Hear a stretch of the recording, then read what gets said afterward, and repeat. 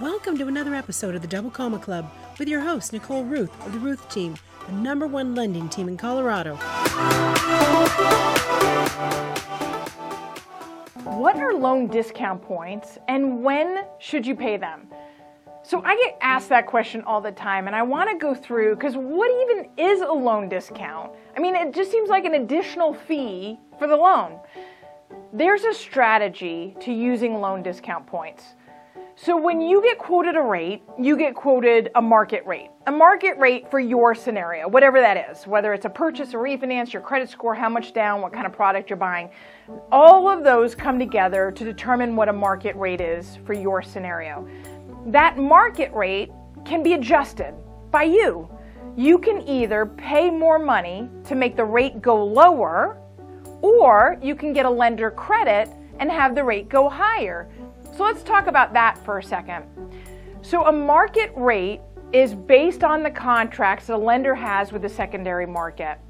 If I need a lower rate based on cash flow, maybe based on eligibility and my debt to income ratio, or maybe I just want a sexier interest rate, which in my opinion is the worst reason to buy down an interest rate. But say I want to buy down, I want a lower than market interest rate, because rates are going up. We all know that. And so for today's example, I'm going to use a market rate of 4.25. I know they're heading up and I want to be realistic. So maybe I could buy that rate down to 4 or 3.75. And that helps my cash flow. Maybe it helps me afford more home and a bigger loan. Or maybe I just want that because I want to hold on to this loan for the next 30 years and I know it's going to pay back. I can choose to pay that interest up front by buying the rate down lower. And then I have that lower rate locked in for the next 10, 15, 20, 30 years, the length of my loan. Alternatively, if my appraisal comes in low and maybe I'm strapped for my down payment funds to close, I could take a slightly higher interest rate, depending on the difference of the monthly payment, to get cash back from the lender at the closing table. These fees get charged at the closing table. You don't have to pay up front. So I might take a higher interest rate to get some money back to help offset those closing costs. These are decisions that you should be talking through with your lender. What makes the most sense? Do I just take the market rate that I was quoted? Or is there an alternative rate that suits my long-term financial goals better? So I want to give you two examples. One is a primary home and one is an investment property.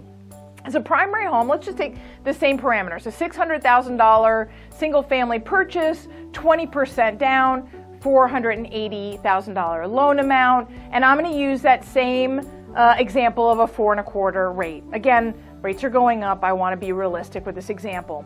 So if I'm using a 4.25 as a market rate, what can I buy that rate down with a point?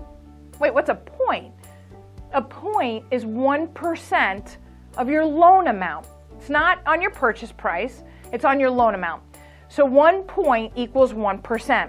And it's not always in these round numbers. It's not always 1 or 2 or 3%. It could be 0.78, it could be 0.34, it could be 1.5. So it's all based on how the secondary market is pricing out. You know, those pesky little treasury bonds that I always talk about that impact our mortgage interest rates. So the secondary market and their pricing affects our table and how we pick out the market rate. So let's round though for the sake of this example. What if 1 point or 1% of my loan amount on a primary home purchase gave me a 1/4 point benefit? Now it's not always that way. It depends on how the secondary market is pricing. If there's more volatility, there might be bigger spreads between the interest rates. But in this example, we'll keep it simple. Maybe that 1 point gives me a 1/4% drop. So it drops it from 4.25 to 4. And maybe 2 points drops it from 4 to 3.75. What difference does that make? Well, in a primary home, in this example, a 1/4 point, or really for any loan, a 1/4 point is what it is, dropping from 4.25 to 4 to 3.75, each one of those jumps saves me $69 a month. So the monthly payment at 4.25 is $23.61. The monthly payment at 4 is $22.92. And the monthly payment at 3.75 is $22.23. Each of those dropping down. Now, the difference in the monthly payment gets divided into the cost for buying the rate down to determine how long will it take me to make that money back. So in this case, if I take the $4,800, the 1% of the loan amount, and I divide it by the $69, it's going to take me over 5.5 years to make that back. The same is true for the 2%. So 5.5 years, that's a long time. It's exactly 5.8 years or 69 months. How long will I be in that home? Am I going to convert it to a rental and keep it for 30 years? Could I use that $4,800 elsewhere? Could I invest it in something else and get a better than a 4.25% rate of return? Those are the questions that you should be asking yourself and going through with your lender, because you want to make the best financial decision. You don't want to just choose to buy the rate down because you don't like the fact that the rates have gone over 4% and you want a sexier interest rate. I mean, I get that, I do.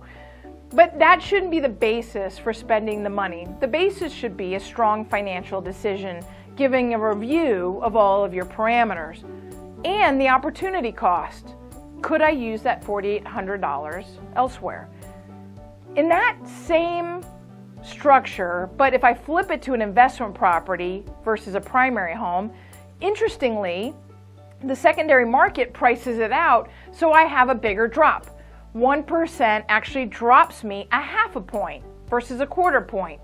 Now again, let's just look forward. We know interest rates are rising, so let's assume that a market rate on investment property might be 5.5.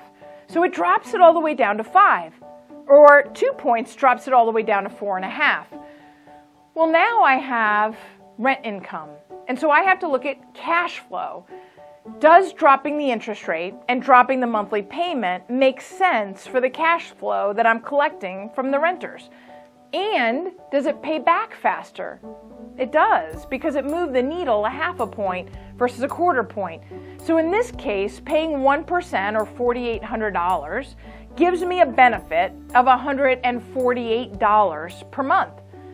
Well, that pays back in 2.7 years or 32 months.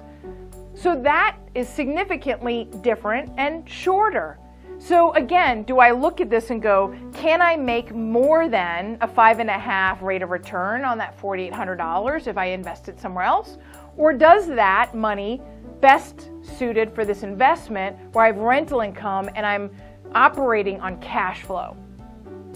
So looking at cash flow, looking at your cash to close is imperative, and your long-term goals.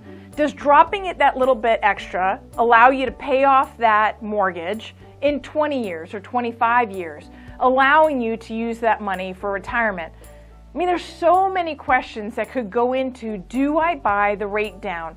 Does this make sense for me and my financial goals? Don't do it because you don't like where rates are going, because rates are going up. And that's okay. Historically, we have some of the lowest interest rates we've ever seen. So make sure if you're buying the rate down that you're doing it for the right reasons. And we'd love to explore that with you. Well, my name is Nicole Ruth with the Ruth Team of Fairway Mortgage. And if you want to go through your numbers and make the best decision, we'd love to help you do that. You've been listening to the Double Comma Club. Never miss an episode. Subscribe at thedoublecommaclub.com to hear more success stories and to get free tips on how you can get on the path to becoming a millionaire through real estate at any age. Remember, visit thedoublecommaclub.com and subscribe.